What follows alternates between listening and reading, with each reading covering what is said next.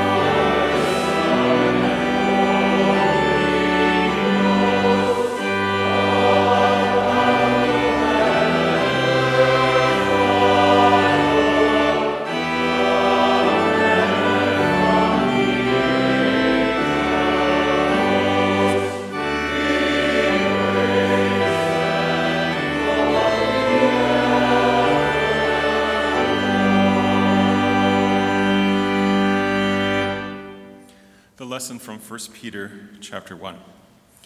Blessed be the God and Father of our Lord Jesus Christ, who according to his abundant mercy has begotten us again to a living hope through the resurrection of Jesus Christ from the dead, to an inheritance incorruptible and undefiled, and that does not fade away, reserved in heaven for you. Who are kept by the power of God through faith for salvation, ready to be revealed at the last time. In this you greatly rejoice, though now for a little while, if need be, you have been grieved by various trials, that the genuineness of your faith, being much more precious than gold that perishes, though it is tested by fire, may be found to praise, honor, and glory at the resurrection of Jesus Christ. These are your words, Holy Father. Sanctify us by your truth. Your word is truth. Amen. If you wanted a text with a lot of religious buzzwords, this one would be a pretty good choice. We have blessed, God, Lord, mercy, begotten, hope, resurrection, heaven, faith, salvation, revealed, praise, honor, and glory. Let's focus on one phrase that includes all those concepts, but with maybe different words. Peter says that because Jesus rose from the dead, we have a living hope.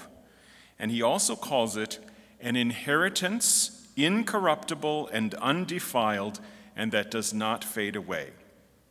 Another translation says it this way: an inheritance imperishable, undefiled, and unfading. First of all, it is an inheritance, not something we earn. Our heavenly home is a gift to us from our Heavenly Father, purchased when Jesus died and rose again. It is given to us through the Holy Spirit by the means of grace, the Word and sacraments. Baptism washes away our sins, preparing us for heaven. Preaching, absolution, and the Lord's Supper proclaim and deliver to us the forgiveness of all our sins. By the authority of Christ, the pastor says, I forgive you all your sins. And through the pastor, Jesus himself gives to us his very body and blood, the very things that he used to purchase our salvation. He says to us, this is given and shed for you for the remission of sins. We know we haven't earned it. We know we haven't chosen it. It is a gift of God's free grace, an inheritance that is a promise and foretaste of heaven. Now, on the last day, Jesus will point to things that we have done, things that we have done in our life. And he will say, but he won't say, oh, you were such a good person, I'm going to let you into heaven because of that.